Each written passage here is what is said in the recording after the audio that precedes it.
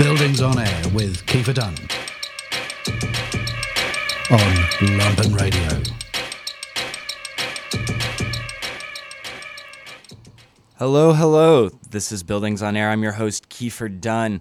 We have two extremely special shows for you this week on the occasion of the Chicago Architecture Biennial. There's lots of really cool cats in town. We'll be getting plenty of them on the show. This episode that you're hearing now kicks off with Karen Narevsky, who's going to tell us about an article that she recently published in Jacobin about NIMBYs and YIMBYs. If you don't know what those words are, stay tuned. Then we'll be joined by Kate Wagner of McMansion Hell fame. And then lastly, this show, we'll be doing our mailbag segment, where we answer your listener questions about architecture. Then Saturday, you can tune in at 2 o'clock, and we'll have some more Chicago Architecture Biennial programming. We'll be talking with the Architecture Lobby about what architectural activism has in store in the coming year. And then we'll be chatting with Nick Cordy and Joanna Kloppenberg, and we'll be really interrogating the sort of biennial at that moment, talking about how it's complicit in some sort of dirty politics and money, and also what opportunities there are for architects to kind of maybe take advantage of it or push it in a positive direction. So this is going to be an awesome two shows, and just to get it right out there, a big shout out to our super producer Jamie Trecker, who has been with me all along, sort of managing the logistics of these specials. It's been a huge effort and a huge lift, and we're gonna have some fun. So without further ado, we'll start chatting with Karen. Karen, can you hear us? I can hear you. Awesome. Can you hear me? We can hear you. Thanks for coming on Buildings on Air. So happy to have you on the show. Yeah, thank you so much for inviting me on. Great. Yeah, so I've followed your writing on housing issues in Jacobin for a while, and I'm curious just to hear about how you got involved in thinking about housing and sort of how you approach questions of housing in the city, both in your writing, and I know you do some activism and organizing around this issue, so curious to hear about that too. Yeah, so I live and work in Somerville, Massachusetts, which is just outside of Boston, and it's a city that's experiencing a lot of the gentrification pressures that you see in big cities like Boston, New York, San Francisco, but it's a smaller scale. So a lot of my day-to-day work is spent trying to figure out how to deal with housing pressures, gentrification pressures in general, and I started thinking about it as I got more involved with Jacobin and realized how much the process of gentrification is connected to the processes of capital as a whole, connected to land value and things like that, and also seeing how, having family members who have lived in public housing and seeing what a stable resource that is, recognizing that even though public housing is an important way to provide stability and shelter to people, our government doesn't invest in that. Right. So it's, raised a lot of questions, and I certainly don't like to pretend that I have all the answers, but I'm really interested in thinking about this stuff and how housing is linked to a lot of different parts of our lives and also to different systems and institutions in the country.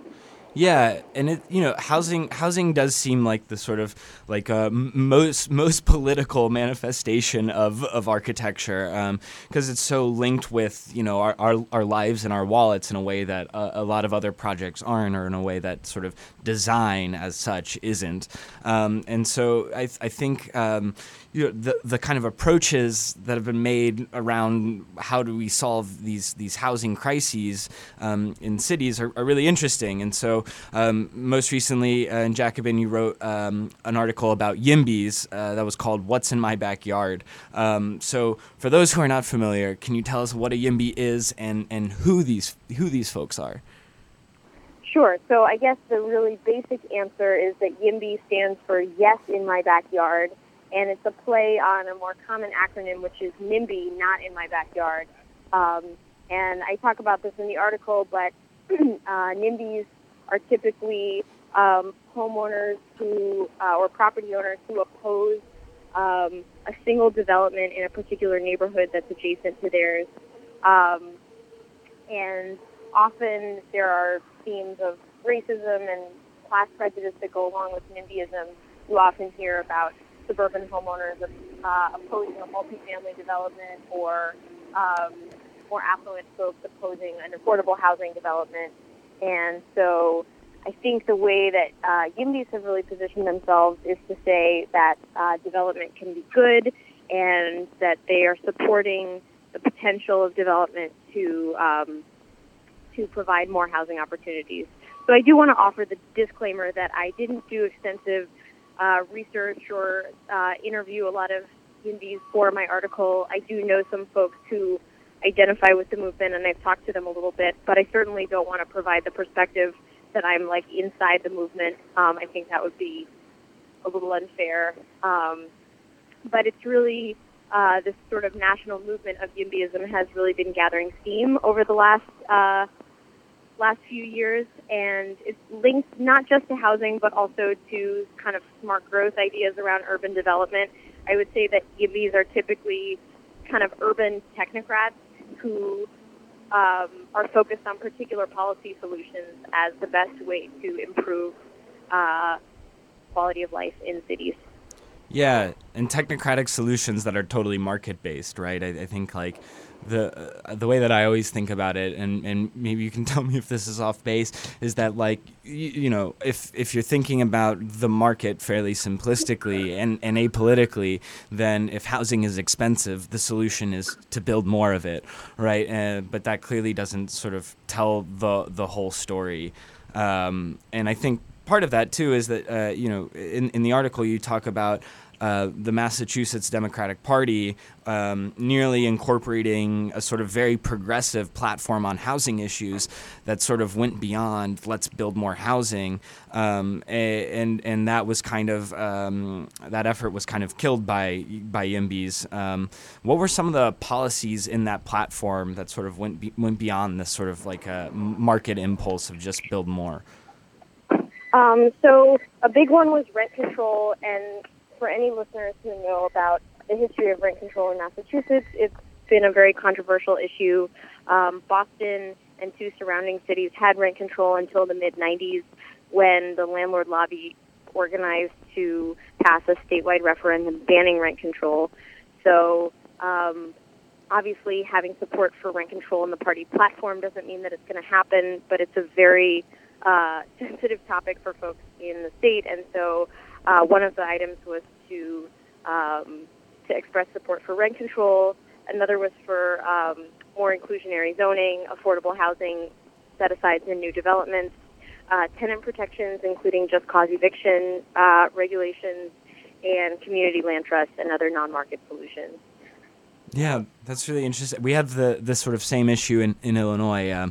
You know, housing comes up a lot on this show, and that's one of the things we've talked to about activists working here. Illinois has the same sort of ban on rent control, and in Chicago, it's becoming increasingly important that's something that gets overturned. But you know, in a very blue state, even folks are sort of reluctant to do that. I think it's maybe a similar sort of political topography. Yeah, but I think it's interesting strategically to sort of use the state level Democratic Party platform as a territory to kind of fight for those policies.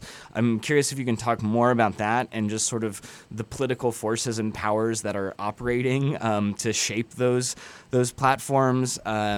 I guess, is it correct to say that YIMBYs themselves don't really have much power, being sort of urban technocrats, but that they provide an ideological cover for this kind of, you know, more, I don't know, sinister, if you could say, landlord lobby and other conservative Democrats?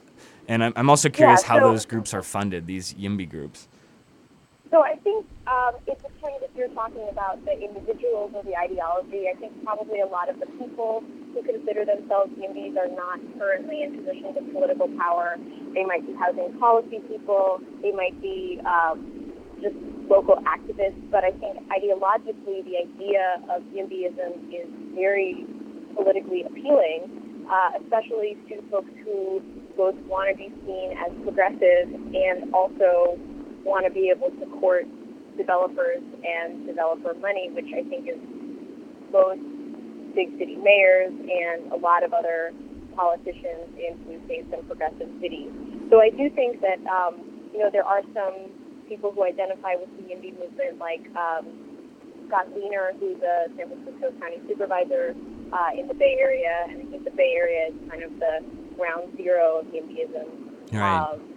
But increasingly, it seems like there is a move towards using that ideology as a political force, and I think the sort of technocratic ideology of NIMBY is pretty aligned with the mainstream of the Democratic Party. In terms of funding, I think there are actual formal YIMBY organizations. Some of them do receive funding from developers. Some of them operate as volunteer organizations or 501c3s. So I think it's really a mix depending on which group you're looking at. Yeah. Interesting. Yeah, and I think I don't want to let NIMBYs off the hook either, because previously we've had Maya Duksamova on the show, who talked about some of the things happening in Chicago with NIMBYs, who were basically opposing affordable housing, a pretty mild affordable housing project, using a lot of coded racism. And I'm curious what some of the problems are with NIMBYism, if we can call it that, and in what ways is also the NIMBY-YIMBY thing kind of a false dichotomy?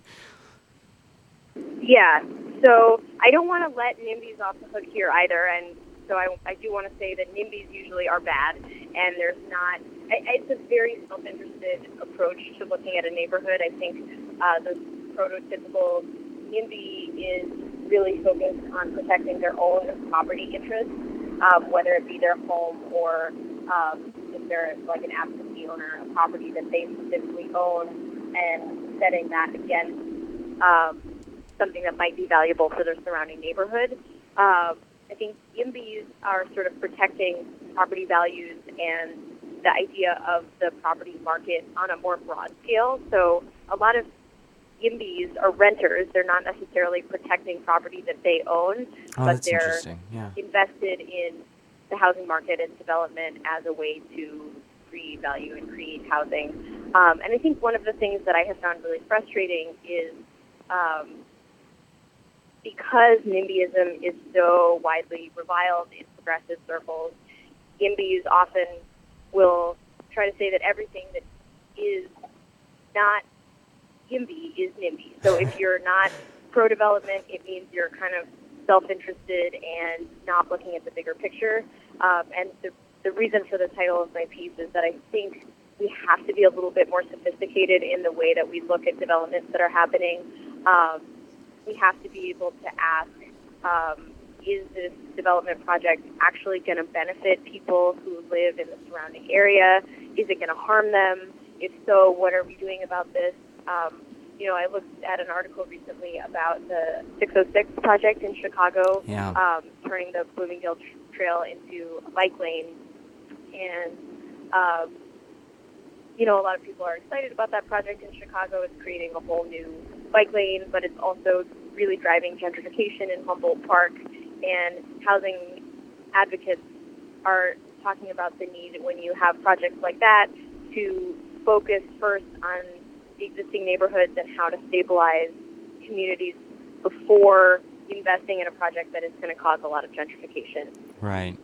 Yeah, it's interesting because they actually have instituted some pretty good policies, but way after the fact, and it's totally sort of too late. They are frankly sort of YIMBY policies that have to do with maintaining, the number of units, right? So now they have these things around the 606, areas around the 606, where you basically get a gigantic fine if you're trying to demolish something and build fewer units, or if you are sort of combining, units in a building, turning a 2-flat into a single-family home or whatever, which I think is interesting. And it also makes me think that maybe the third way here, is MIMBY, right?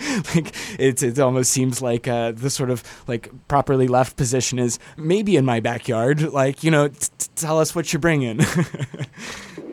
Right. And I will say, I think one of the challenges of trying to organize around housing justice and stabilizing communities is that a lot of really strong organizing is taking place on the neighborhood level or on the local level, but many of these policies are set at a citywide or state or even federal level. Yeah. And so sometimes there's a mismatch between the levers of policy that we're able to pull and the ones that are really controlling some of the problems.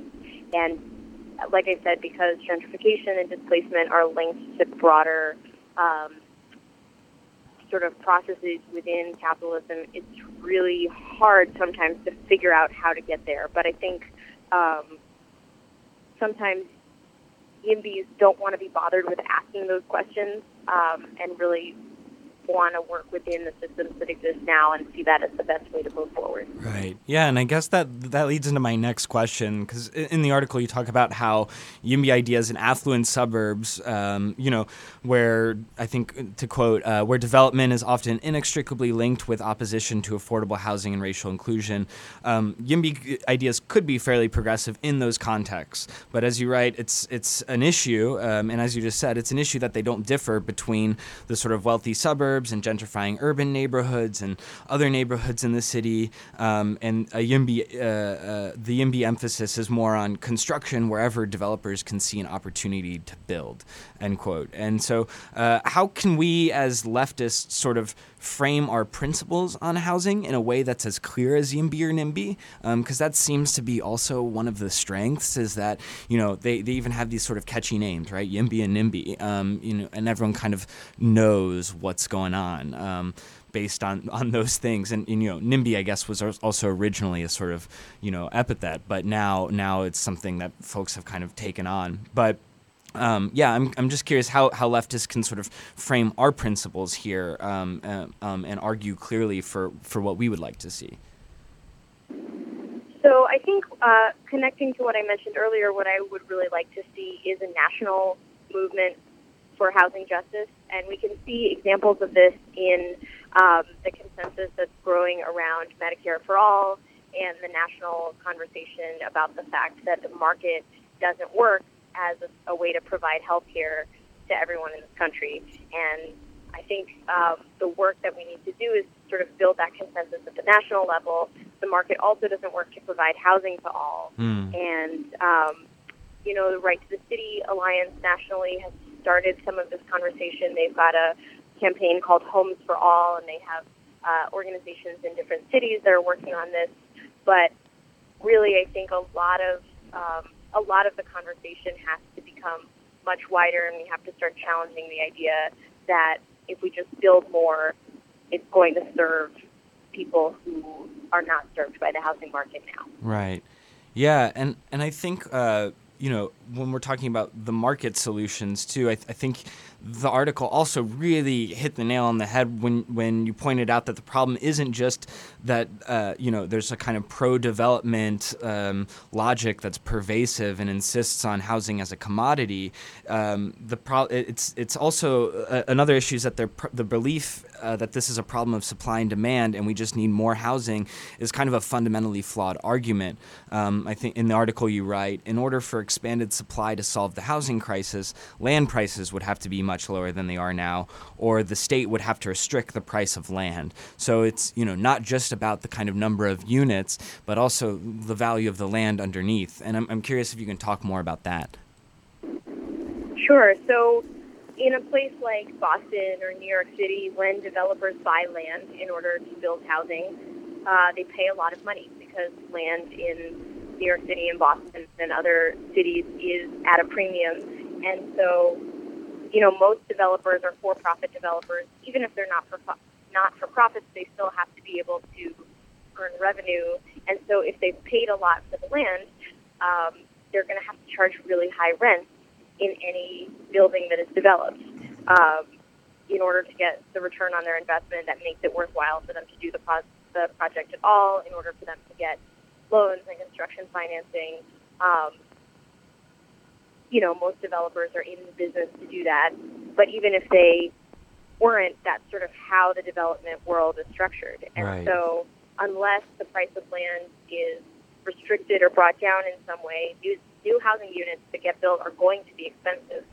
And so, you can get from this into like Georgia's ideas about land tax or figuring out how to take housing out of the land market. But I think a lot of it does get back to the price of land, like the value of property and the way that is transferred. Yeah. And it really does open up the conversation about public housing, right? And why the sort of turn away from public housing as such has been such a disaster for poor and working class families who need affordable housing, because all of those public housing projects are on government land, which is certainly not immune from fluctuations in land value, but is isolated by it because it's owned by the public and not a developer. And that's right.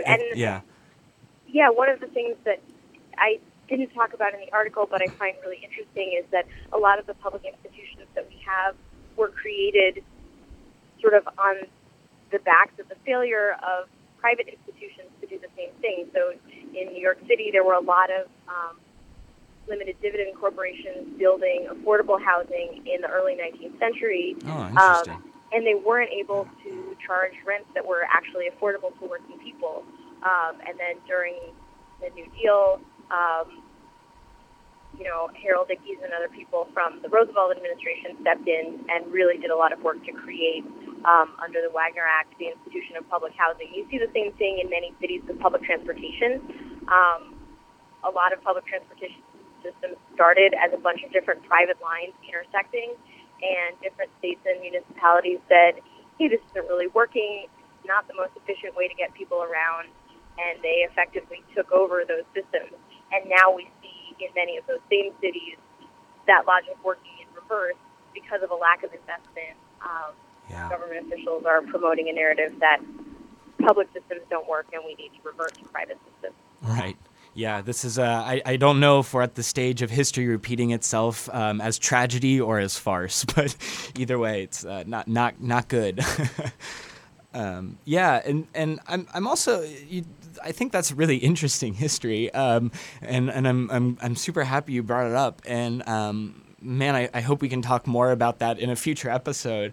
I'm also curious about this idea that you mentioned in the article about filtering, which is sort of like, I guess, also a history repeating itself, sort of as tragedy idea, where the YIMBYs insist that the sort of housing stock, the good quality housing stock, will filter down, kind of trickle down, right, to the rest of us.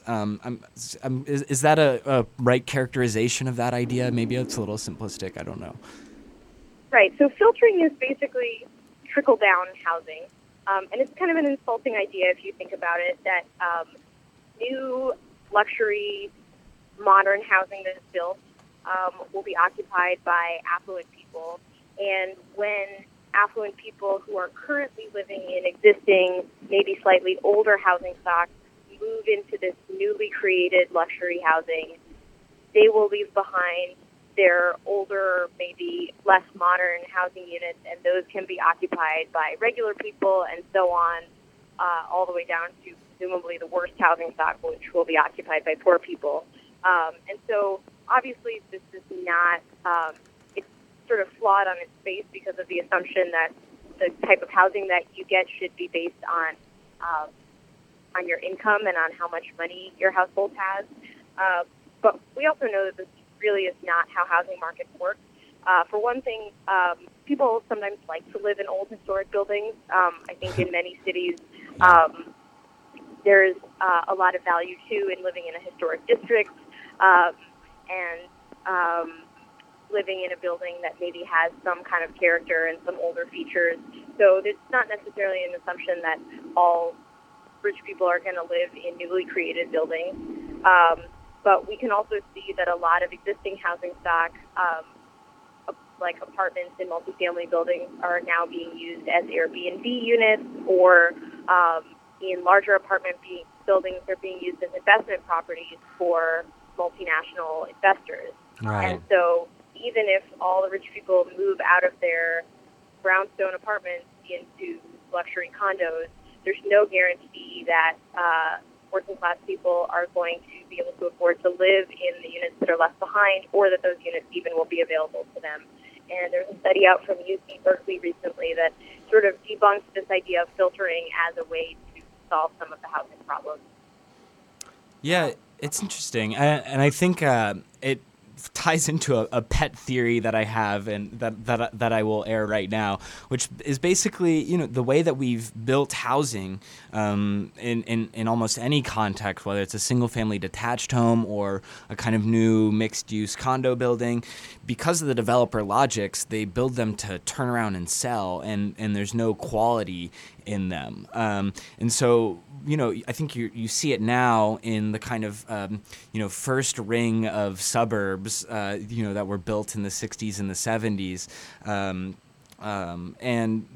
when poor people move into these houses, they're no longer appreciating assets, right? So it's another way in which the kind of wealth gap gets expanded and perpetuated, just because the quality of the building itself is not there. So the idea that this kind of housing stock will filter down and be somehow part of an upward trajectory in wealth accumulation for everyone is kind of bogus to me, especially if you are, talking about land values and considering that that's where the appreciation really happens. So to talk about rising land values, but also things filtering down and housing quality, it definitely just does not add up.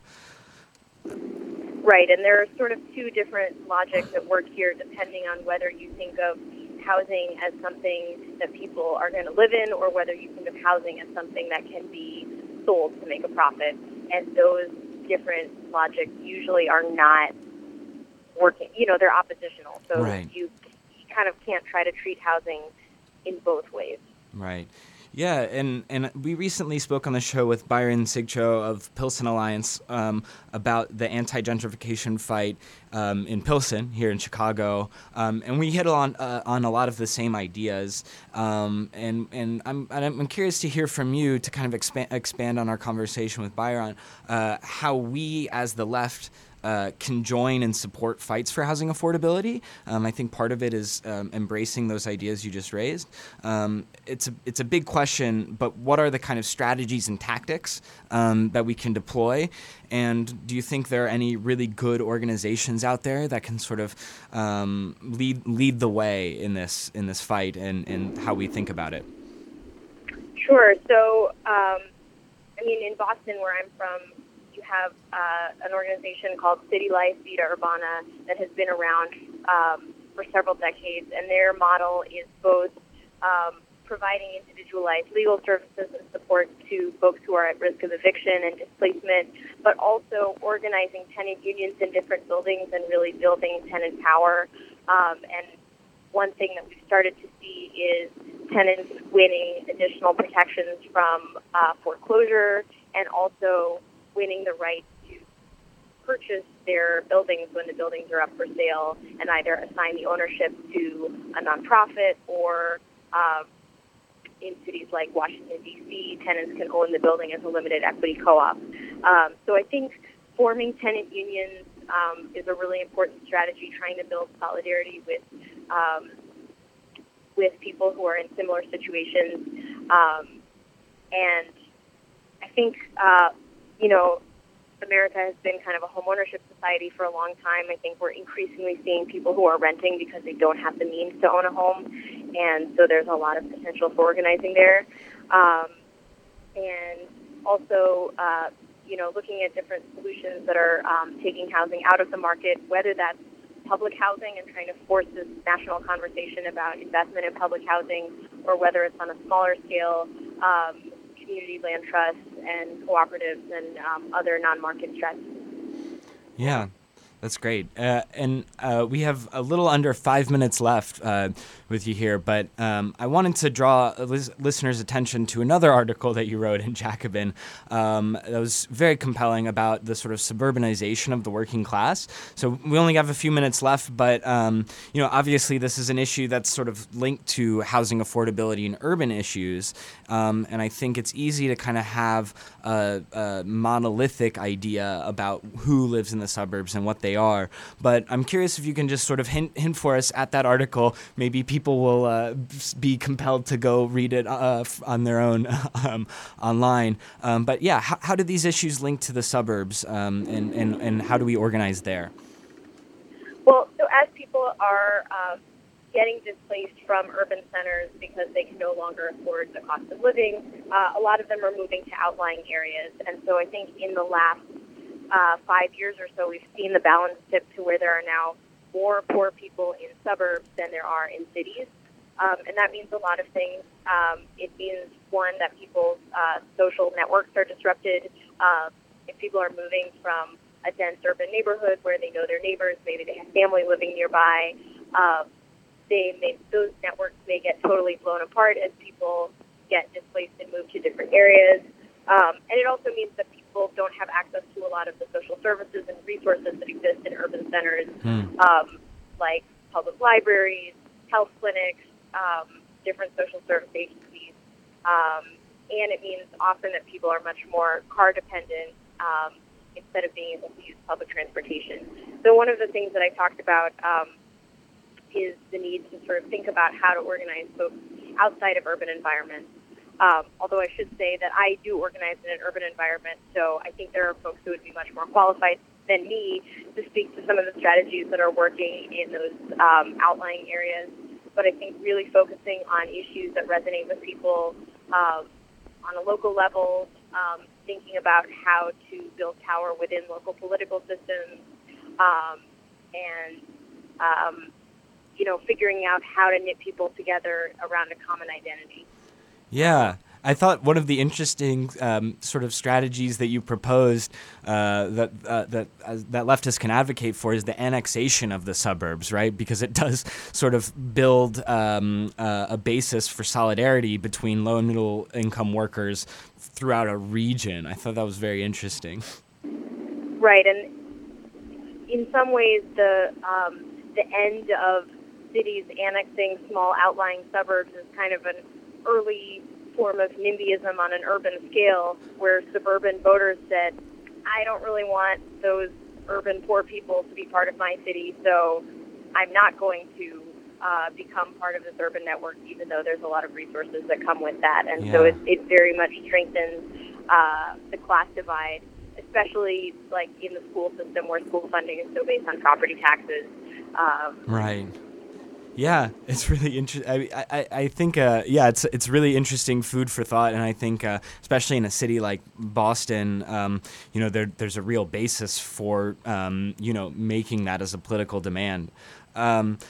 So we got a few minutes left here, and I thought that the article about the suburbanization of the working class had this really great point about the role of organizing in the suburbs that is totally widely applicable to like how we think about building a better future in all of our movements, independent of housing even. And I'd like to sort of read it as a wrap-up, if that's cool with you. Sure. All right. So here we go. We must resist the assumption that most people respond instinctively to an injustice without understanding how it affects them personally. A campaign to cut the U.S. military budget is unassailable in principle, but it will attract mostly new leftists seeking to relive the glory days of the anti-war movement. Local leaders know what's the most pressing and specific issues in their communities are. An organizer's task is to facilitate a unified movement around those issues and connect them to the bigger picture. Rather than follow the Alinskian model of organizing for organizing's sake, we should recognize that base building is a step toward political power and systemic change. But the process is slow, and we have to meet people where they're at in order to get where we need to go. In the meantime, local campaigns should educate people about the economic relationships that connect suburbs, cities, metropolitan regions, as well as the larger structures that govern capitalist society. Underlying these campaigns, however diverse in nature, should be David Harvey's right to the city. The idea that people have a right to the value they create in a particular location, and they have the right to remain despite speculative pressures. Fundamentally, it's a question of creating a consciousness and using that consciousness to build strong relationships in organizations. End quote. That's Karen Narevsky. Karen, do you have any last thoughts? Well, just to say that I think this is a super interesting time to be having this conversation. Obviously, we have our first president who is also a real estate developer, right. and his son-in-law is a noted real estate developer. So we're seeing these issues play out in the national political sphere as well as in our neighborhoods, and I'm really looking forward to seeing what kinds of movements we are able to build on the left to promote housing justice and housing for all. Same. And Karen, thanks so much again for coming on Buildings on Air. This was a great conversation, and I hope people take it to heart and get out there and get organizing. Thanks. Thank you so much for having me. Welcome back to Buildings on Air. I'm your host, Kiefer Dunn, and we're here in the studio with Kate Wagner, who's an activist, blogger, and sort of, as I've learned, hanging out with her yesterday and a little bit this afternoon, a totally brilliant architectural thinker. You might know Kate from her work as McMansion Hell on the internet. Kate, how's it going? It's good. How are you? I'm doing very well.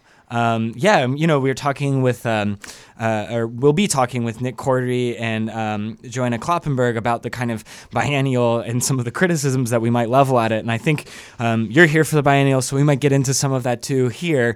But just to say, one of the great things about the biennial is that it does bring a lot of people together to meet for the first time. And, we met for the first time yesterday. So really excited to have you here.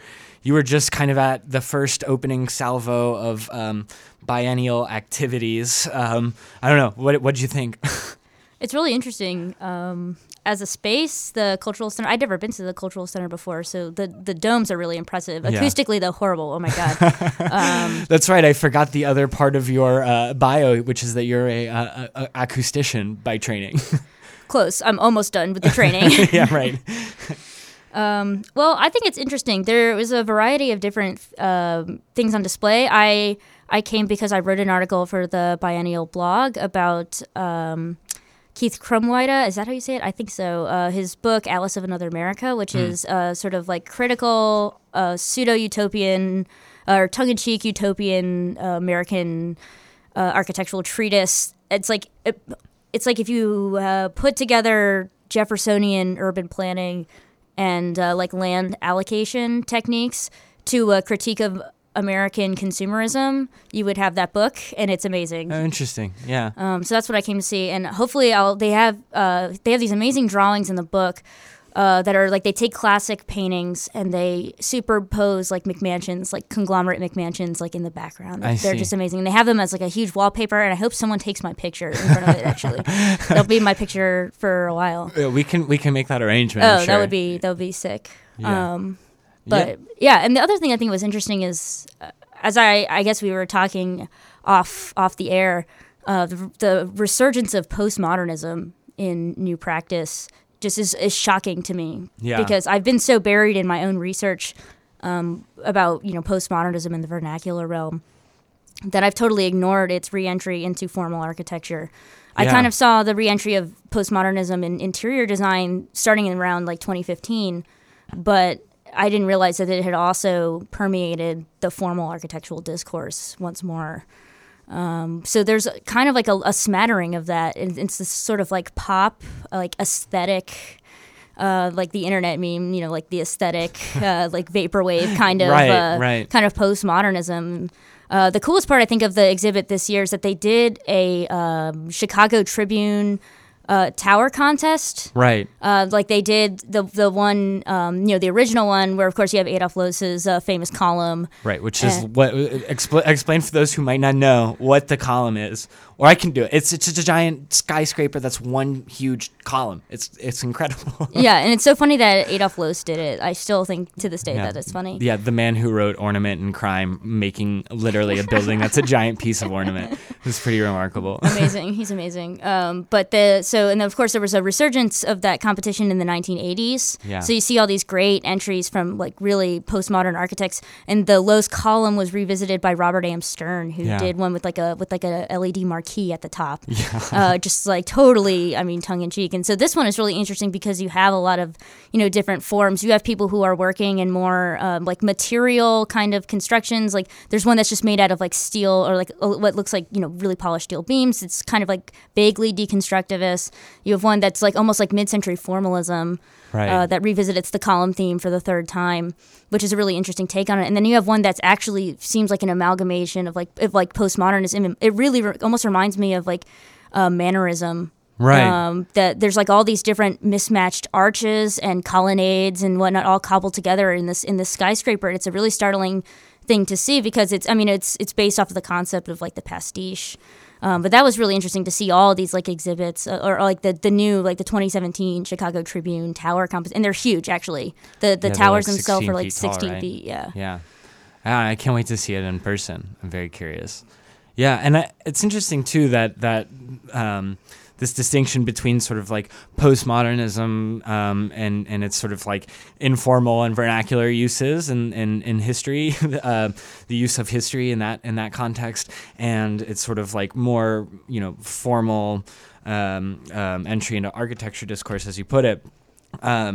But yeah, I'm always curious, like what the driving factor is behind all of these things, right? Like how do we connect any of these cultural movements or styles or what have you to sort of larger socio-political issues? And being a sort of like activist and organizer who's also in DSA, as am I, you can, I think you're well positioned to be able to like think through sort of what the bigger structural implications are for this kind of architecture. Yeah. For like this postmodern resurgence. Yeah. I mean, I know at least maybe it's a lot to ask, like to make a hot take based on one morning of the biennial. But one thing we had talked about was sort of McMansions, right? And that's maybe more familiar territory. That's less of a hot take. Oh well, I mean, I don't mind doing hot takes. All right. Cool, great. So I think as far as this sort of postmodern resurgence, a lot of these architects are probably like mid-career now. I guess they would say like 30s and 40s. Well, mid, like still early career, but they've exited the architecture school program and they're starting their own firms and they're starting they've taken a more theoretical path perhaps to design than a more really objective building kind of practice, like the building making practice rather than. They're taking a more theoretical, I think, look at it. Yeah. I think that what's really interesting about it is that I think to a certain degree there is like a kind of nostalgia there because, I mean, of course, these were people who grew up probably in like the 80s, like the late 70s and the 80s. And so their youth is associated with those aesthetic motifs. And so as, you reach a certain age and you start to long for, pine for youth, that does come back in sort of interesting ways in people's like thought and design. But at the same time, I also think that what's so interesting to me about, postmodernity and the sort of postmodern aesthetic is that during its original inception, with maybe, I would say, maybe this is incorrect, with the exception of like, radical architecture groups in Italy. Yeah. Elsewhere, like in the U.S., like postmodernity was essentially like the aesthetic of neoliberalism. Right. Right. These sort of like historical motives and these or motifs rather, and these coupled with like this like booming like economic this economic development that happened during the Reagan and Thatcher eras, and how much of it is coincidence and how much of it is like aesthetic connection with those economic ideals is like probably still being debated, honestly. Yeah. But there's no doubt that like the shiny mall with the silver palm trees is postmodernism. Right. The permeation of that aesthetic into the consumer realm is extremely it was an ethos. I mean, you see all these people like mourning the dead malls and stuff and mourning like this aesthetic of interior, like when people renovate like old department stores from like the 80s and stuff, like people get really upset. Right. Because it's just so associated with like this childhood that came about during a time of relative economic prosperity. Of course, like we're feeling the effects of that now. But I mean, the pre-bubble bursting was really kind of an interesting time to be like a child. Right. You got to see, like, it seems like light. It's like bright and fast is really kind of what it was like. Yeah, and I think it's also part of the reason why I don't know, like our generation is maybe like more open to things like socialism, is a little bit more radical than generations past, because we're like recession babies, right? I mean, I was 18 in 2008, and like, saw what happened and was going to school then and wasn't sure if I was going to have a job when I graduated and all these other things. And then also having grown up in the suburbs and lived for a short time in a McMansion, it's easy to sort of like connect the dots, at least sort of like emotionally, to just like reject like all of that, even as some people have a certain kind of nostalgia for it, or that nostalgia sort of reemerges in interesting and funny ways, like, in architecture. Yeah, it's so interesting because, Jameson says that, postmodernity is the commodification of life. Yeah. It's the commodification of all of the aspects of life. It's the commodification of consumption itself. Right, yeah. Which I think is just really fascinating. And so, the things like the McMansion, McMansions are essentially houses that are designed to sell. They're not designed to live in. They're designed with a certain like checkbox. Like, it's a checklist of things that developers, it's like, it has to have the granite countertops, it has to have the wood floors, it has to have the cathedral ceilings in every room, et cetera, because these things it doesn't have anything to do with the actual like physical equity of the house, which is, of course, based on square footage or energy efficiency, land values, but it had to do with the resale value, which these houses were designed most of the time during, this extremely speculative period of real estate. Sure. That where it was just, you would buy the house and then you would sell it in 10 years or less. Right. I mean, you would buy and sell and buy and sell. There were people who bought and sold a house like every year. Yeah, which is wild. And it's, definitely commodification, right? Just whole hog. It's the commodification of life. Yeah. It's so interesting because, like, in the McMansion, you're selling this like kind of fake experience, right? It's like, oh, it's not a bathtub, it's a spa, right? It's you have to like introduce these items from the commercial realm, like the realm of like going out into the city and buying and selling goods. Having like, going to the city and going to the spa, instead of like, you just bring that into your house so you can just have like the entirety of life within one within one enclosure, and it becomes this sort of like the luxury of isolation, I think, is really what it comes down to. And it is like a sort of personification of the commodification of life. You can not only just buy and sell your house, but you're buying and selling, your entire lived experience, because it's so isolated. Sure. You're buying and selling like a house with a movie theater in it. It just comes in. It's not just buying and selling the place where you sleep at night and where you feed, you feed yourself or you raise your kids. It's really not about that, is it? At a certain point, it becomes about how much can I get for this, and like, because they just ran out of like items to put on that list, that they had to come up with these absurdities, like having the home movie theater with like the actual movie theater chairs, sure, or having like the home bar, which is the saddest thing. Where what do? You like go down the staircase and you're like, hey honey, we're gonna play the bar game where you come and pretend to be the bartender and I pretend to be lonely. But it's like because I guess it's this sort of rejection of public life too. Right. I mean, it's a physical rejection because the exurbs where most of these huge houses were built are so far away from any kind of real civilization that it requires like at least like 15 minutes each way in a car, right? So, to sell people like their own like small lives within this house is appealing to people who like don't want to, go out. And this kind of isolation, I think, wore on young people. Yeah. And I think it's part of the reason why they all go to school and they all go to the city. Yeah. I think it's not just like, a generational thing. I think when you're raised in this relative isolation where you have to go 15 minutes each way to like go get some milk, I mean, what kind of life is that?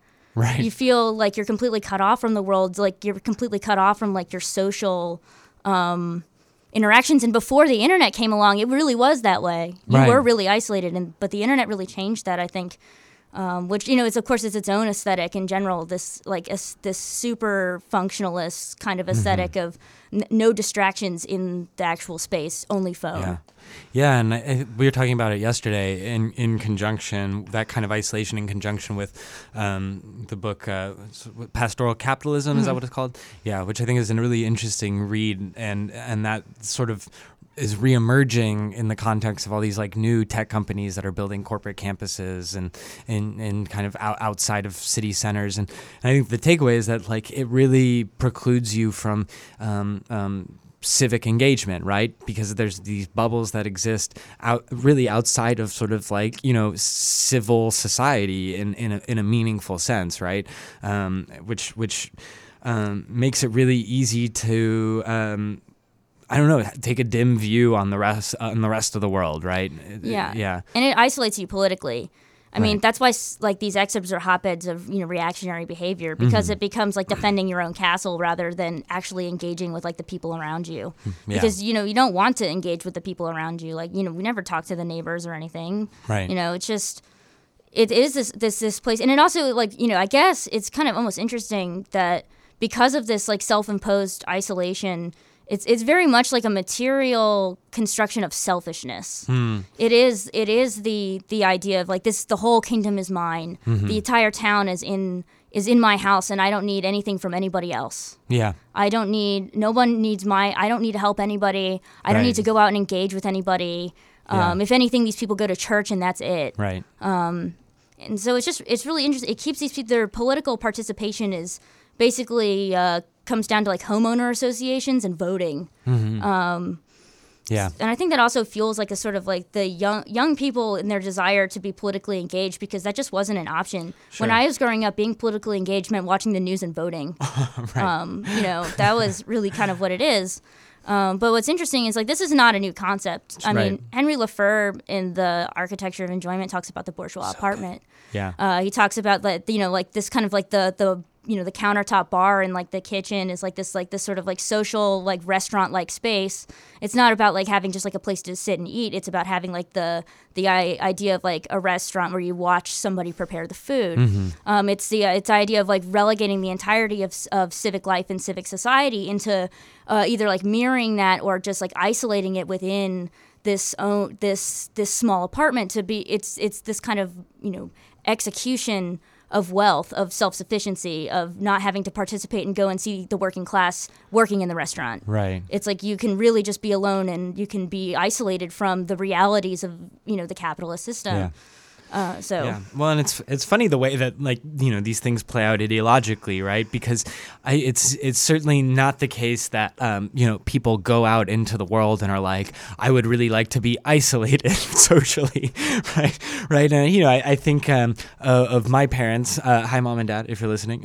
Who were like suburbs, good schools, right? Like good quality life, have a backyard for the kids to play in, et cetera, et cetera. Like it's certainly well-meaning, but it doesn't absolve it in any way from the kind of realities that that are there, the isolating quality of it, the sort of like and the political implications for that. So it's the way that taste and these sorts of desires become manifest in buildings accidentally and purposefully is really fascinating to me. Yeah, and I think another one of the really fascinating things about McMansion Hell and the kind of research that you've been doing is that, it's part of it, and the thing that makes it so accessible is that, like, we can all kind of look at these pictures that you've marked up and be like, oh my God, this house is monstrous. Like, what is going on here? But there's a really deep research project involved in it too, which is why I think, come for the laughs and stay for the cultural criticism, right? Like, you've kind of built this catalog of details and architectural features, if you can call them that sort of characterize these projects. I'm curious if you could tell us what some of those things are. it's funny because it's kind of like I said, within the language of the blog, there is a kind of satirical architectural dictionary. Like of course, like for like the roof lines, of course, like the nub is like the most famous one, where it's like a pyramidal on side gabled roof essentially is what happens. These roof forms are so complex that ends up just being this like little peak in the middle. Yeah. That just makes no sense and just looks absurd, really, just like a pimple on the top of the house. And of course, like the thing, like the attached turret that's architecturally out of place, being like the Pringles can of shame, right? The Pringles can of shame. Like the lawyer foyer. Because you ever walk into like a law firm, it's like all marble and stuff like that. But then you like go like literally outside of that foyer, and it's like all cubicles instead. Right. That's really kind of the same. It's the same effect. And there are other terms, right? Like the car hole being like the garage. Yeah. Just because it really is like the garage becomes like this space for Americans where literally they just store their cars, but like at the same time, some people work in their garages, some people do other things in their garages, but when the garage is like for three cars wide, it's just like a hole where you put your cars at a certain point. It's like, I don't need those platitudes about like the workshop or anything like that, because that's not what this is for. Yeah, for sure. You're listening to WLPN LP Chicago, 105.5 FM Lumpen Radio, and this is Buildings on Air. And I'm talking with Kate Wagner still. Had to do the station ID. But yeah, I think it is really, there's all these specific architectural features associated with them, and I kind of have flashbacks from the suburbs of all of these things, and I think about my poor mother, who's a very gifted interior designer, who did a very noble job of addressing and repairing some of these like sort of wild open spaces. It's kind of like, what can you do with that much expansive drywall? It becomes really overwhelming. The complex roof thing is really interesting because we were talking about this a little bit at the bar also, but on some level you look at these houses and you're like, this seems like so much more effort than building something elegant and simple, but it's really not, right? Like it's like these contractors sort of go and they just do it, I guess. From my understanding, like the roof lines are a result of like cut corners. Yeah. They're probably a lot of the time I feel like they're not intended to look like that, or like of course you ever go on house plan sites. Right. There's very almost like very different looking. There's sometimes these roof lines are like executed in an extremely chaotic way. Sure. And I think the more custom features the homeowner or the homeowner demands of the builder, the more absurd that these gets, because each house plan is just like a base design that the builder of course takes requests from the homeowners. It's of course a custom home, right? And to a certain extent, like there's only so much you can put in one space, right? There's only so much you can do with those kinds of interior volumes. If you want cathedral ceilings in every room, how does that manifest itself structurally? It makes you see these pictures, right? And it's like walking all these sloped ceilings and bizarre like these bizarre articulations above windows and whatnot that are just like, sometimes they just cut across like a window. It's like actually just like really cutting. There's a pipe or something in there, right? There's some sort of structural feature that they had to like cover up because they couldn't fit it anywhere else. Right. Yeah. But it's like funny because it's almost like it's like walking into like an Eric Owen Moss building or something like it's just like this thing just jutting out everywhere. And it just like makes a sense and you're angry. Like. Right. Yeah. There's a great story about the Rem Koolhaas building on IIT campus, where it's a very great example of sort of deconstructivist architecture. And there's this one spot in the building where there's this giant air conditioning duct that just flies across the building, and it looks like part of the architecture. It's like as a kind of smart architect, you go and you'd be like, oh, I see what Rem Koolhaas is doing there. He's exposing the ceiling duct, and he's not putting a soffit around it because he wants to tell us something about air conditioning. But apparently, when he saw it in person, he was irate that this air conditioning duct was there, even though it looks like a totally seamless part of the architectural idea, which I always think is really funny. It's like, oh, deconstructivism. It's like it's not just accidents. Yeah. It's so funny because it's like intentional chaos, right? Yeah. And it's funny because McMansions are not intentional chaos. Yeah. There's sort of like an interesting dichotomy there, I guess, if you wanted to like really articulate or like elaborate on that point. Yeah, for sure. Well, and I think another thing is like the sort of like classical idioms that these projects use. I think there was a request online when we sort of announced that you were going to be on Buildings on Air or something, where we were talking about. There's this horrible Twitter account. I forget what it's called. I don't even want to name it. Oh, it's Architectural Revival. Okay, yeah, there you go. So Arc Revival. Arc Revival. Yeah, it's the kind of thing that makes you pray for a dislike button. But basically, they are sort of advocating for return to classical architecture for typical sort of like white supremacist, garbage ideas about some sort of return to a golden age of European culture that never really existed, and even when it did exist was just objectively horrible, or at least had really horrible parts that shouldn't be ignored. So I'm curious, what confluence you see between the McMansion and those sorts of ideas, and also. I know you have an affinity for sort of late modern architecture. We also talked about liking real classicism and how these people just get wrong these ideas. What's so interesting to me is that these people want to build what is essentially what Jameson and others called the simulacrum, right? The copy for which no original exists. Right. They want to build this great, sort of temple to the past, right? But it was a past where that never existed, right? Right.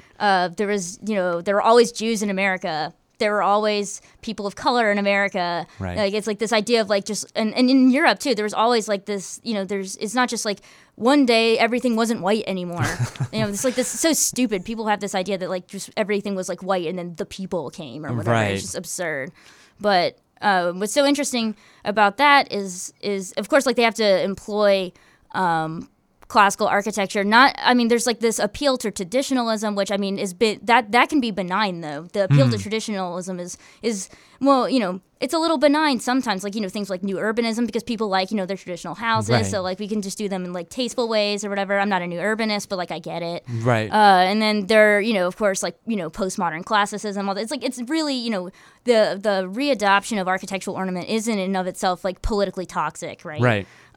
But what is politically toxic is what they're talking about. They're not talking about recreating traditional architecture using modern materials. I think what they're really implicating is recreating traditional architecture in the way that it was built back in the actual day, right. Back in the 19th century and earlier, right? Which requires extraordinary amounts of labor, often brutal. Right. This was before a lot of these buildings that they idolize are of course before trade unions, before building trade unions, for the days when people still died working on buildings. Yeah. Edmund Burke talks about the part of the sublime, right? Is the realization of the labor that goes into right. building these places. And he talks about Stonehenge, how much force does it take to get these rocks to be like this, where they're so permanent, right? Where they've stayed like this for years and years and years. It must have taken so much energy, people toiling and all these of course it's Edmund Burke, so he was yes, all the blood and all of the death or whatever. Because I'm just that's actually his little blurb about it is really not that long,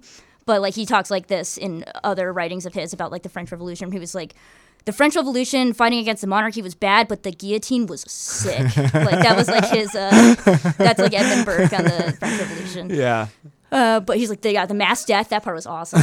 That's kind of the same thing though. It's you're putting there is a sort of power dynamic there where you're putting the inferior people into positions of hard toiled labor to create the vision of the great white race or whatever. Even as you're fetishizing the sort of craft, right? It's like a textbook reification, where the craft becomes this sort of beautiful embodiment of personality and spirit and ethic and everything else, but the actual labor and the laborer is totally erased somehow. Yeah. And it's funny too because you see the projects that get built that they actually do really like, and there's no craft in them. They're just carved foam blocks that have been glued to a building.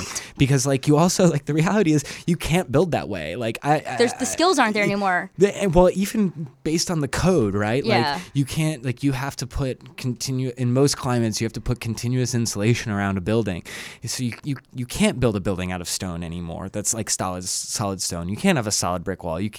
There's no room for it the way that we build architecture now. And there's a lot to be critical of from a leftist perspective on this as well. But the buildings are all sort of surface, right? And like appliques and things like this, which was not always the case, even not so long ago, even with the modernists. But obviously, I don't know. I'm working on a left critique of this right now, so it's all very salient for me. But like we were talking about ASHRAE, I'm doing this project on ASHRAE. Yeah, ASHRAE is like a frequent topic of conversation in this show. Probably the radio show that talks about ASHRAE more than anyone. I was like really happy to hear that you also had a bone to pick with ASHRAE. Acousticians hate ASHRAE. Like, why should the HVAC people like get to decide like how buildings work, buildings with sound? They're like, actually, how about we force all this air into the space? How about we just do that? Isn't that great? Yeah. And it's just like, that makes sound. And they're like, I'm like, why don't you have bigger ducts or like, line the ducts or something? And they're just like, no. How about we put a huge unit on top of it, actually? Yeah. So annoying. Yeah, it drives me crazy. Anyway, I don't want to turn us away from the Arc Revival people too early, because I think it's like it's a gold mine of awful. It is. And like, it's so funny, you mentioned McMansions, right? This kind of like, it's not just like a simulacrum of a past that never was, because no past ever had like phone, like a 2-story like entryway with like a glass transom window that just where the Mutton like layout makes no sense ever. Right. Yeah. These things like never really existed in the past. They're vernacular expressions of postmodern architecture, right? But which is, of course, you can talk about the simulacrum, like that's like all that's all Jameson, but it's also like the simulacrum of wealth that was never there. It's the picture for like an idea of wealth that never existed before. Yeah. It's the picture of like a wealth that never existed. Like they're building to simulate like this great wealth, right? It's like these are like the object identifiers of wealth. Yeah. But the wealth was never there. Right. Well, and I think a good concrete architectural example of that is sort of like the window grills, right? The Muttons and they're literally just applied little pieces of wood that stick into the frame with pins. They're vinyl. It's atrocious, which is like there's no shadows or anything. Right, and it goes back to this sort of like fetishization of craft, right, where it's the image of not only traditional architecture but also the labor that would go into setting many panes of glass into a leaden window frame, and like, but it's just not. It's like a $3 piece of like wood grill, and like. Yes, the image of wealth, and there's a lot to be said about media theory generally here too, right? Because, like, if we're honest with ourselves, it looks the pictures do look the same sometimes, right? Between these sort of like, not the second we start to really deconstruct them, but like if you don't have an image literate society, right, because images are sort of flowing all around us, like these things can sort of pass as like real architecture. I mean, except for some of the more atrocious examples that you. Yeah, I mean, I think it's also. I think people confuse the grandiosity of like of conspicuous consumption from like actual architectural craft. Right. And I think that the other thing is that these facades are less so like these cohesive architectural ideas. Sometimes they like try on styles, like architectural styles from the past, like a Halloween costume. But like the vast majority of them aren't really themed. There's like, of course, like you'll have like chateau-esque or like a Mediterranean, like Spanish colonial kind of, pastiche appearance, applied like a veneer. Like a style is applied like a veneer. It's actually like putting a mask on. Right. And modernism now too. Actually, I wrote an article for Curbed about that, about like modernism and like these are McMansions, but they have like a modern exterior. Right. It's like what you called what do you call it? SketchUp modern. SketchUp contemporary. Even worse. Contemporary is the worst word on earth. Yeah, SketchUp. Yeah. So and my dear partner Marianella D'April and I are planning on writing an article. I think we were talking about working on it together with you last night. And, but yeah, so SketchUp Contemporary, feel free to use it, but give us some credit. Yeah. Point here. But what's so funny with, and McMansions, so much of it is just actual visual codifiers of wealth. Like actually, that's why, you see on small houses, these people, like these kind of visual sort of IDs of wealth, right? So like you'll see like just a modest 2-story house and they'll still have like the transom window and the chandelier. Right. It's a total waste of space in like a more space constrained situation. These houses are usually around like 2,000 square feet, really, at the most. They're like just 2-story houses, right? But they have to have that signifier that you're like no longer like in the 1-story house zone.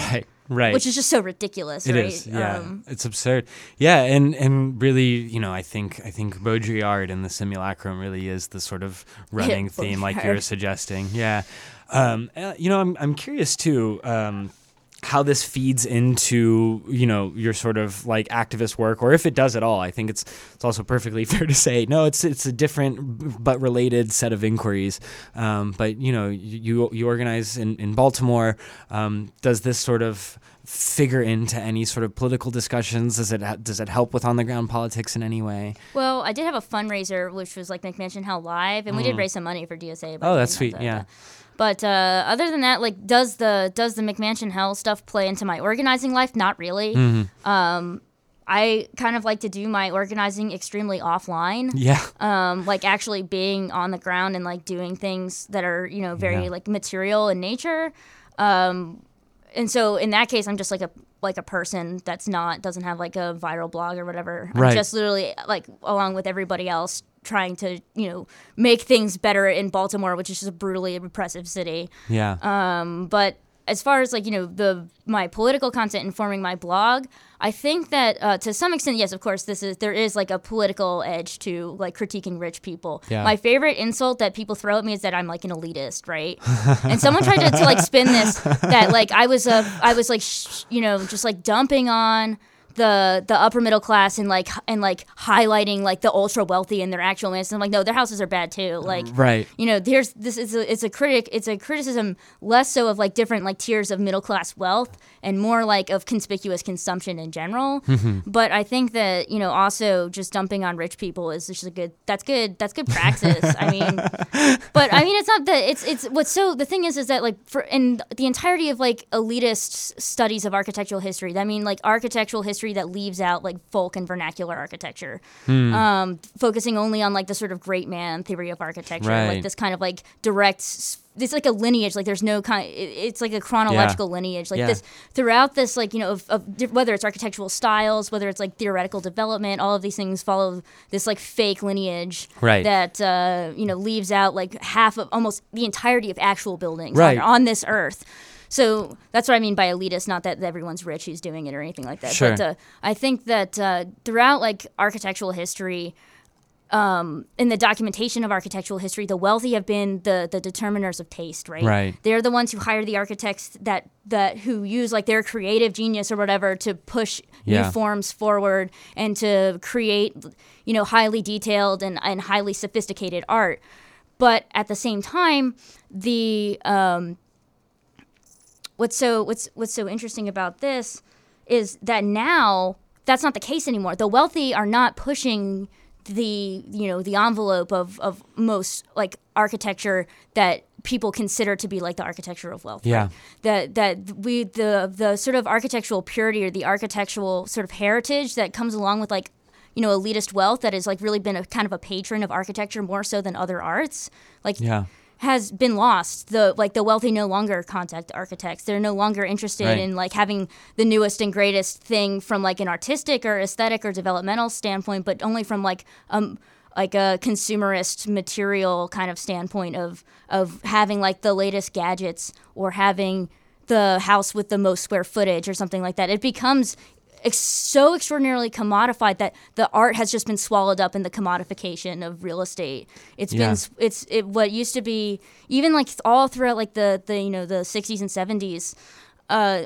what happened, after that, like, modernism, et cetera, like they're all still architects still built houses and they still built like what houses for the wealthy. Mm-hmm. But then because of this sort of like very rapid hyper commodification of real estate and the sort of identifiers of wealth being translated into like a monetary sort of currency status for the buying and selling and trading of houses, that these things got totally lost in the game of like house flipping, in the game of buying and selling and the commodification of living, like we were talking about. Right. And so like there's no room for art in that. Right. There really just isn't. There's no room for art in the commodification of life. Yeah. That's it kind of reminds me of what I keep going back to Jameson because I'm reading him right now.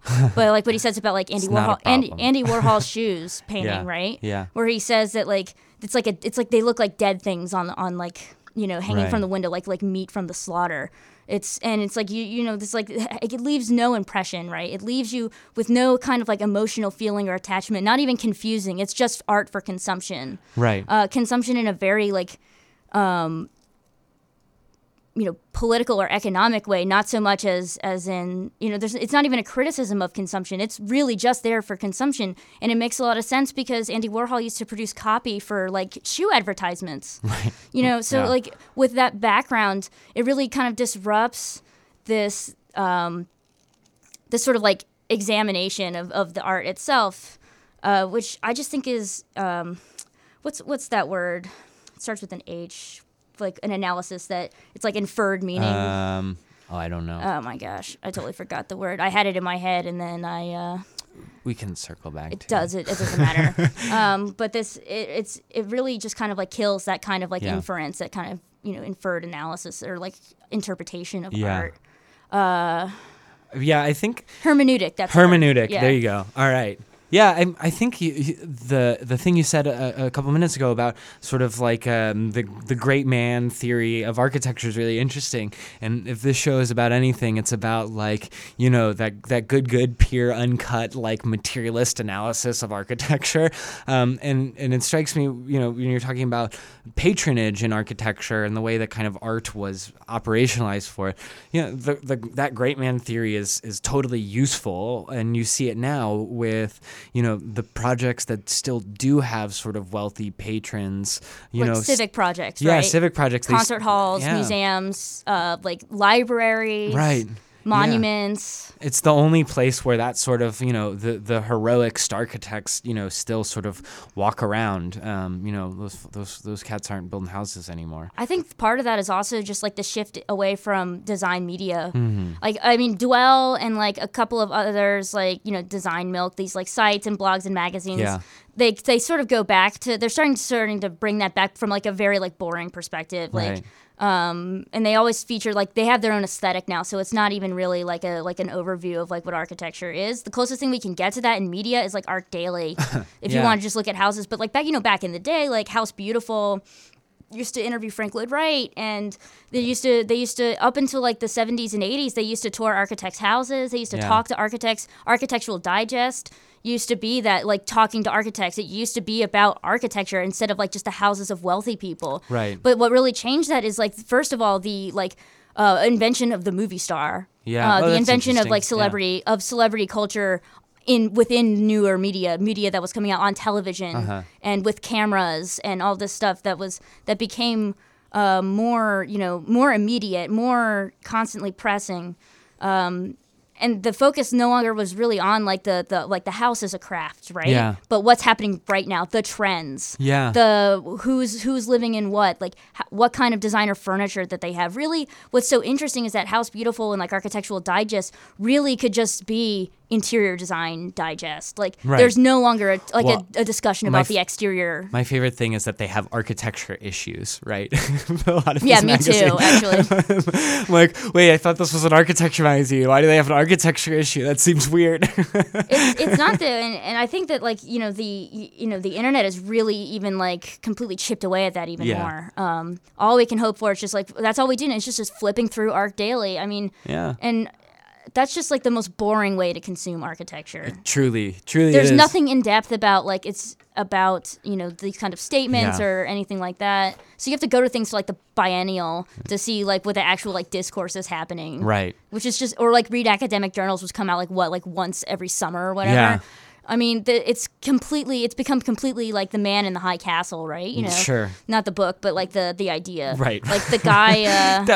Maybe the book. I don't know. It's hard to tell sometimes. Architecture gets pretty weird. I mean, Yeah. but it's also the Nazis are back. That's right. Yeah, right. But it does become that like like architecture, like the discussion of architecture has become so isolated from everyday life, despite the fact that buildings are built every day. Yeah. And that's the point of McMansion Hell, is to like unite those kinds of things and to teach, empower like normal people like my mom who watches HGTV and loves all the houses, et cetera, Yeah. about, architecture and how to use the terms and how to like take power from like everyone's an archecture critic. They just don't have Right. the words. And the point is to give them the power to discuss design. Right, which is really beautiful. And I think, as a member and the national organizer of the Architecture Lobby, and we'll have more folks from the Architecture Lobby on our show Saturday at 2 p.m. on Lumpen Radio here. Part of the mission of the Architecture Lobby is to like reconceptualize architectural value, because architects have sort of seen the writing on the wall, I think, actually. Even a group that's sort of as inept as the AIA has sort of understood that architecture is becoming commodified, and instead of challenging that in any real way, they either sort of dig their heels and appeal to a golden age that also never really existed, or they sort of just try to ride the commodification wave and, give in. And the Architecture Lobby is trying to do something different. We're trying to say, like, okay, look, architects, by and large, it's not always true, but by and large are pretty, like, socially conscientious people, because most people go in architecture school because they want to put something positive into the world that will have an impact, right? And so and then you realize eventually that that's actually really hard to do with a building, and you have to like actually do politics. But I think if we can reconceptualize what architectural value is, like what the value of architectural expertise is, it might help us sort of move away and reinstitute kind of, like genuine culture that's separate from conspicuous consumption into any building, really. But that's a tall order. Yeah. And I don't really, there's no question in that, I'm sorry. But yeah, I think we were talking about HGTV, and you had this really interesting point about renovations and sort of like land value. And, we were talking a little bit with Karen Narevsky earlier about the same issue. But can you talk about HGTV and like, what it does and doesn't do for housing?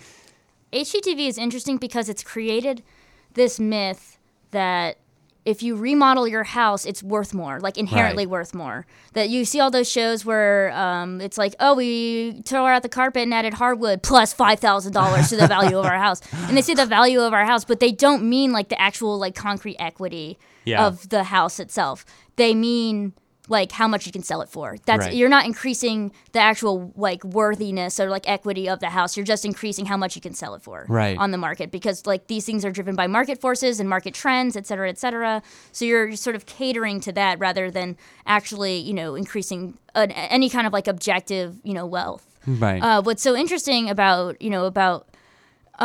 like actual like equity is that, so like I was talking last night about my parents who redid their whole house. They tore out all the carpet, they put in hardwoods, they put in granite countertops, they did the bathrooms, they like they added like a little addition, a deck, they had a hot tub. Yeah. They got the hot tub after I went to college, not cool. And then but like when they went and they redid the roof and they went to reappraise their house after they did all this work, they spent all this money, and the house the value of the house barely went up, because what went up, like the value of the house went up because they like made it more energy efficient, which is something, and then they added an addition. Right. It had nothing to do with like the interior renovations that they do, because the truth is what determines how much a house is worth is mostly land. Yeah. If the value of the land goes up, then the value of the property will go up. Right. It has nothing to do with like how nice the inside of the house is. The house could look like, it has to be structurally sound, of course, like the building does.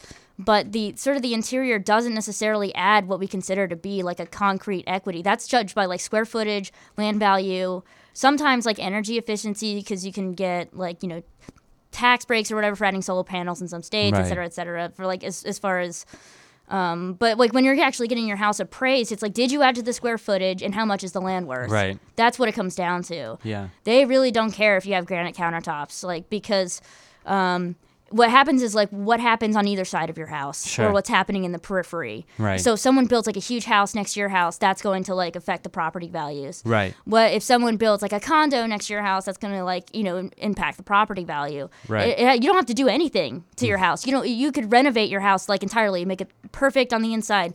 But someone builds like something next to you that's like less than desirable or whatever, your property values are going up, going down, no matter what happens, no matter what you do to that Right. house. Yeah, and it's interesting because it implies that, like, no matter what, you have to think about these things systemically, even as you might portend towards like to some kind of like isolation, right? Mm-hmm. Like with the nature of the single family, you know, McMansion. Well, it's also like consume, right? Mm-hmm. It's the the remodeling houses has become like, so people used to like never remodel their house, Right. Like except for like, you know, when, you know, maybe once in the Yeah. like entirety of like the lifetime of like their Yeah. house they would remodel. But now people remodel every 5-10 years. Sure. Because Yeah. like it's become like you can't just have one thing you have to constantly keep up with the trend. Yeah. You have to constantly consume. And it's what's so funny is like if you don't do these things, people are like, oh, blah, dated. Yeah. And then because it's just so funny to me because all that is just like a commodification of like your own aesthetics. You can't even live with what you've done for 10 or 15 years before like being societally pressured by no one in your actual life, but just by this media that you have to somehow redo your entire house to have any kind of self-worth as a human being, right? Yeah. It's like you have bad taste if you don't have gray walls. Yeah. My mom just painted all of her walls gray. Like, it's a nice gray though. Actually, I'm kind of fond of it. It's like kind of a warm gray. It's not like cold like Architectural Digest gray. Or Sure. whatever, you know? Right. Yeah. We have like 1 minute left. Nice. This interview has flown by. Is there any like last minute things you want to like leave us with? I feel like there's some other things I wanted to get to that we didn't get to, so we'll definitely have to have you back on the show. But yeah, any final parting thoughts? Traditional architecture is not traditional values. That's true. Yeah. Also, developers are not going to solve the housing crisis. Sorry, bye. Yeah, very good. That's been Kay Wagner, and it's been a real pleasure to have you on the show. Thanks so much for coming on and talking. This has been Buildings on Air. Welcome back to Buildings on Air. I'm your host, Kiefer Dunn. We're going into the mailbag segment here on Lumpen Radio. I'm joined, as I am for every mailbag, by Anne Louie, the other half of Anne Louie, and future firm in the mailbag. Craig Reschke is downstate, so we'll have to do without. But I think we can manage, right? He's here with us in spirit. That's right. and judging my answers to everything remotely. Yeah, I'm sure we'll get letters to the editor from Craig specifically. Yeah. So without further ado, here are some listener questions. We've got some good ones. And again, these are really not made up. I have to insist on that every single time. I did not write these. Sometimes I find them in different places. You know, they're not always solicited, but none of this is fiction. So, let's start with the what I call the rubber strip conspiracy. I found rubber strip in my door frame? ? I noticed that when I kept opening the door, it sounded sticky. I don't think much of it. Upon inspecting it, I noticed a rubber strip along the door frame. Definitely was not there before. I do play music and talk loud on the phone. Is it a noise thing? Was I being too loud? I live in mid-rise apartments, so no need for weather strip. Oh, I think it's weather stripping. Yeah, I don't think that this person... Well, okay, hold on. There are two parts to this question. Like, one is, what is the rubber strip that goes around your door, which I think is weather stripping and will probably create a good seal to, you know, make sure this opening into your building is protected from drafts and so on. Right. the second question is, did it emerge because I talked too loud? Which is like some sort of magical question to think that your building might like change its form based on its sense of your occupancy, right? Like that I don't know. Yeah, right. Yeah, that's why this is the rubber strip conspiracy, right? Like I think the implication is that because he was talking too loud, someone came in the night and applied weather stripping around the door frame. The most like constructive bit of passive aggression ever. It's like passive aggressiveness as adjudicated by somebody who has like a real nerdiness about doors. Though really, like if that were the case, I think the person should like insulate this loud talker's door, right, rather than weather strip it. Like which will like I think help a little bit, but like a door filled with insulation might do a little more. Yeah, they have a thing. It's the STC rating of a door, and you can look those up when you are making and considering door purchases.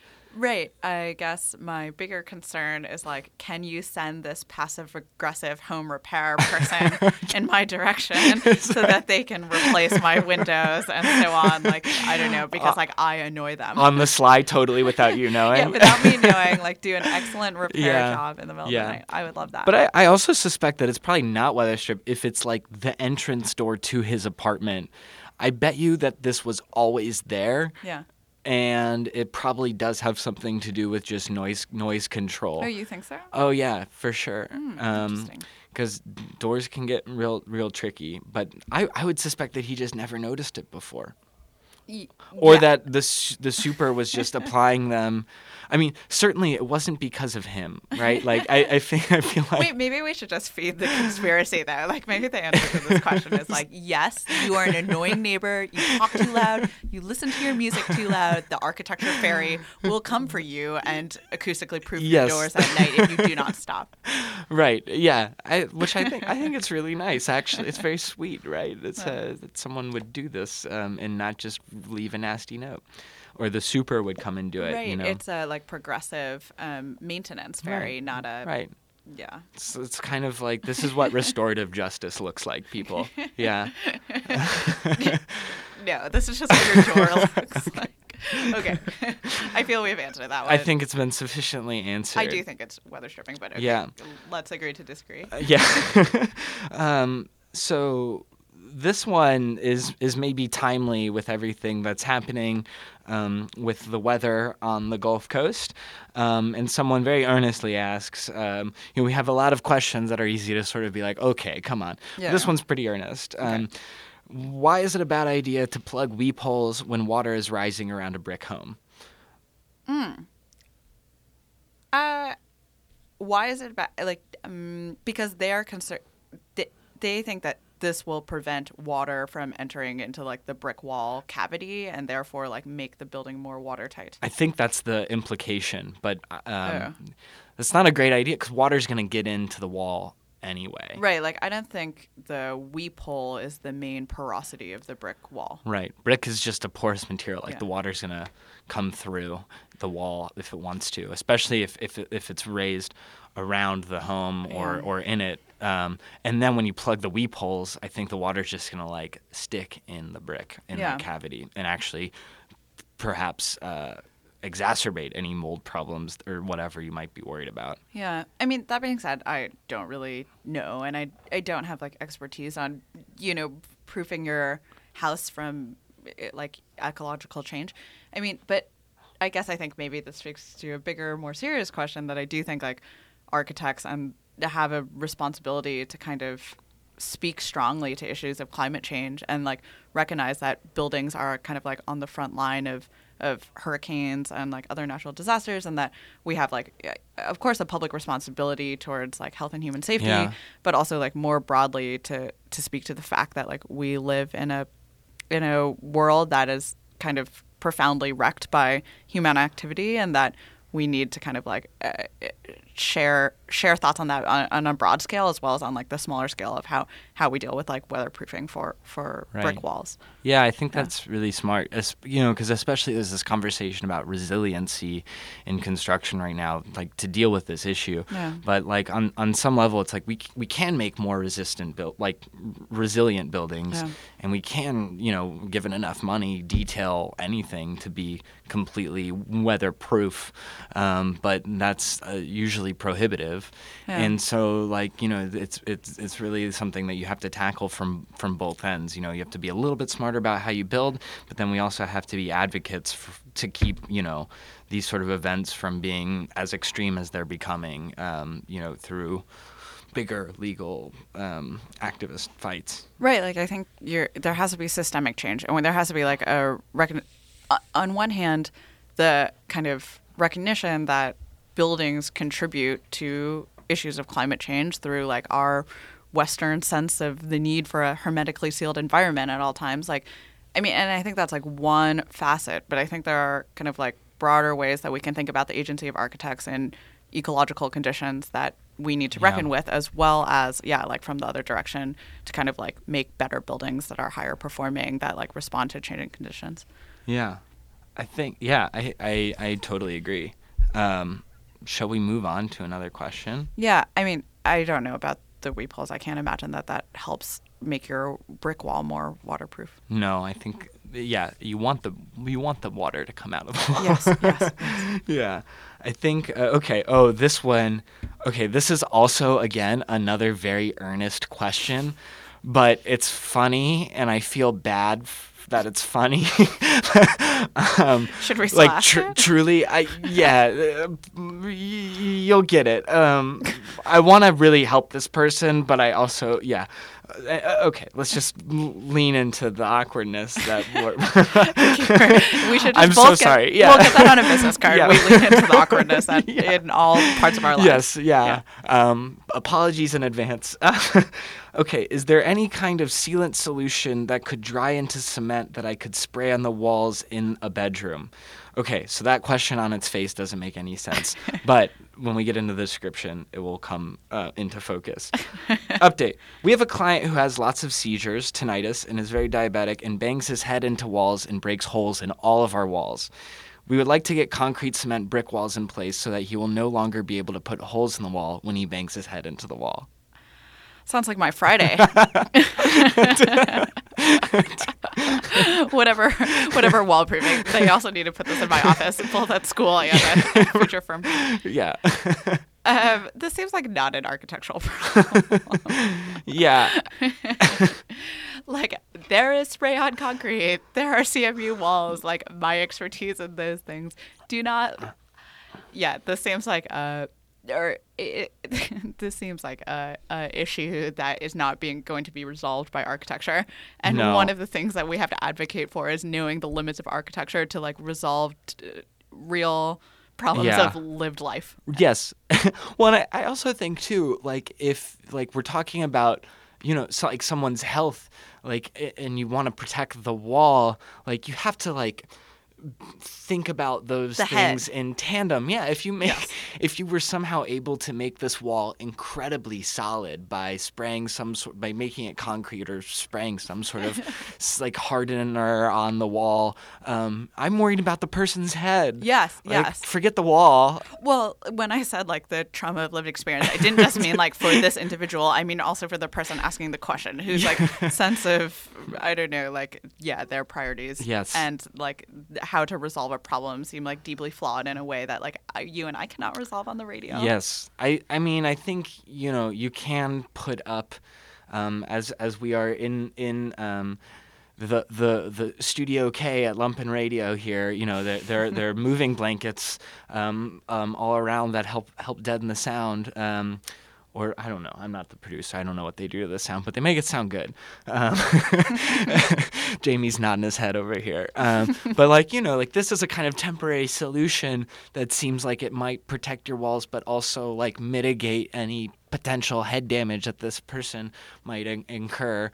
I also think you can just double up on drywall and it will, be sufficient, but not as hard to prevent a hole, but like not hurt a person's head.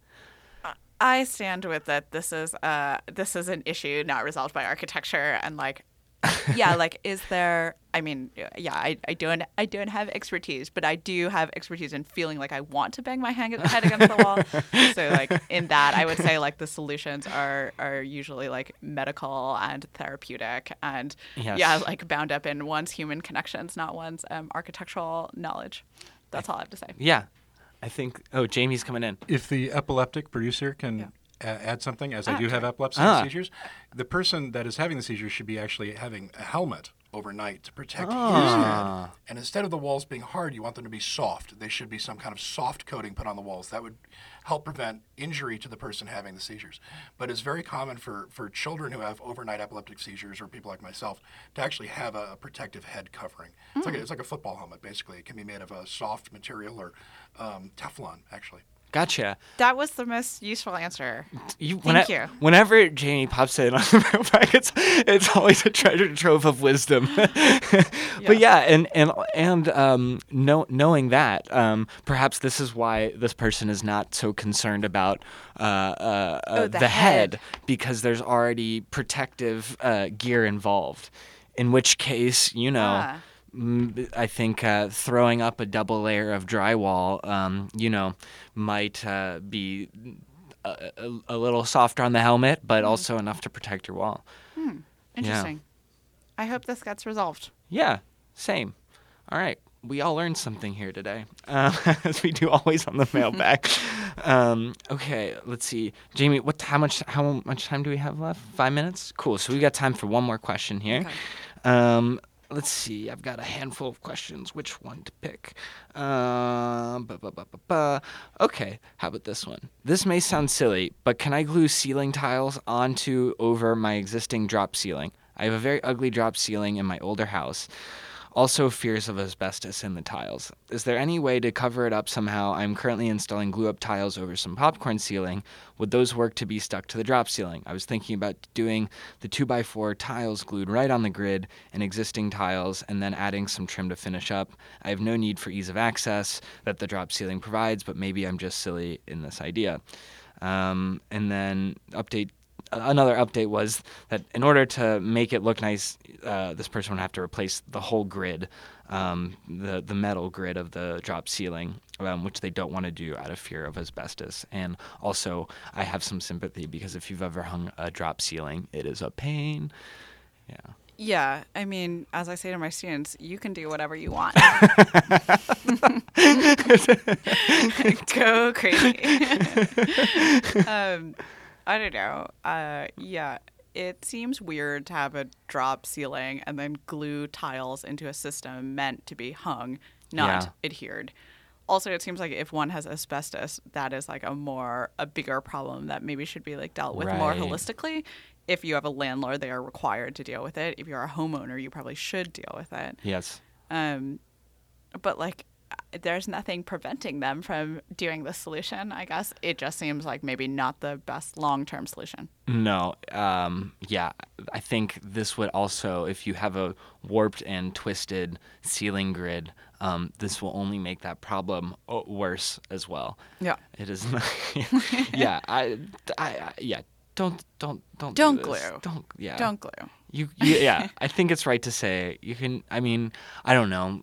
We've all, like, as architects, gone into houses to like do a site visit when we're like thinking about renovations. We've just seen something where you're like, oh my god, like I just need to erase that from my memory. Yeah, like an architectural horror. Yeah, right, and this seems like it has the makings of one, but many layers of ceiling glued onto it. Yeah, but also sometimes you walk into those spaces and you're like, well, I don't know how this works, but it's not as bad as I thought it would be. And there's a thing to be said for like the palimpsest of history that occurs in spaces like that, right? Like we have the popcorn ceiling, we have the drop ceiling, we have the glued ceiling on top of the drop ceiling. Some future tenant will paint that drop ceiling glued to a whatever. Like, there's a beauty in that. This is why I'm so glad you're like one of our the prime mailbag correspondent. Well, like, because like it is it's really nice to like have an optimistic reading of beauty Yes. into that. It's very poetic. It is poetic. Any demo project, you uncover layers of wall, and I think or ceiling or floor or whatever, and there are like stories in those layers. Sometimes the stories are you should not have glued that tile to the drop ceiling tile, but it's a valuable story nonetheless. Yeah. And it's like, these like buildings are, they're not precious, or they can be, but like, especially when you're talking about like a home, the beauty in it is the lived experience, not the sort of preciousness of the object. I think like even like the best modernism achieves that. Like the Eames house is very sort of like lived in and everything else. Yeah. Cool. We've got a couple more minutes. So how about one more question here? Let's see here. Can a front door be made so that it will actually shut itself, but not if someone's fingers are in the way? Oh, that's a good question. We should ask that door rep who came to our office the other week and knew everything about doors. Oh my gosh. Well, like there is a closer. The closer will close the door. Yeah. Is there a way to know if there are fingers in the door jamb? I don't know. What do you think?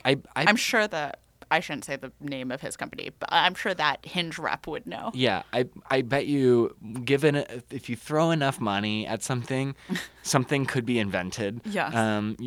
We could certainly get some sensors involved with electronically actuated door closer. And there's like a kind of like slow door closer. One that doesn't like slam it shut as you go out, but kind of like moves more slowly, which may be a good solution if there are like children's fingers that must be moved out of the way. And for those of you who are listening who don't know what a door closer is. Oh, yes. It's that like silver. Yeah. It's that metal colored box on the back of a door, usually in a kind of like institutional area that lets the door close behind you without you closing it. Right, which is important for fire control reasons or security. There's a lot of reasons why you might want a closer. And now the wide world of door hardware, it's pretty incredible. There's like literally thousands of like pieces of door hardware, and we have to like find these and sort them and figure out which one. But I'm sure that there's one that exists that is like, the soft close cabinets, which I think is that would close your door but then stop and gently close it. Oh, and maybe if you did like a closer but you didn't have a latch, so actually it was like a magnetic close. Like, and I don't know in any situation where you would spec a door like that, but then when it closes, it doesn't like click close. So if your fingers are there, it's not hurt. There's like less pressure on it. Right. I really don't know what situation you would do you'd that. have to really slam a finger too. Right. Well, like a soft closer and then no latch. Yeah.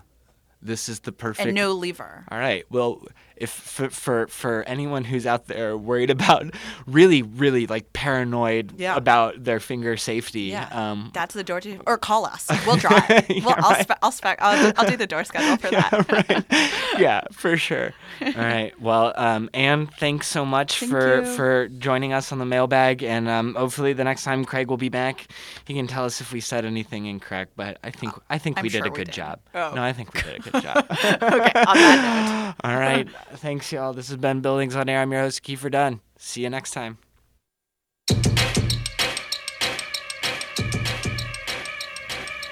This has been Buildings on Air on Lumpen Radio. Buildings on Air is a production of Lumpen Radio. Hosted by Kiefer Dunn. Produced by Logan Bay and Jamie Trecker. Visit us on the web at buildingsonair.live. If you want us to answer your questions about buildings on the air, send them via Twitter at BLDGSOnAir or via email at buildingsonair@gmail.com. This show is also available as a podcast on iTunes.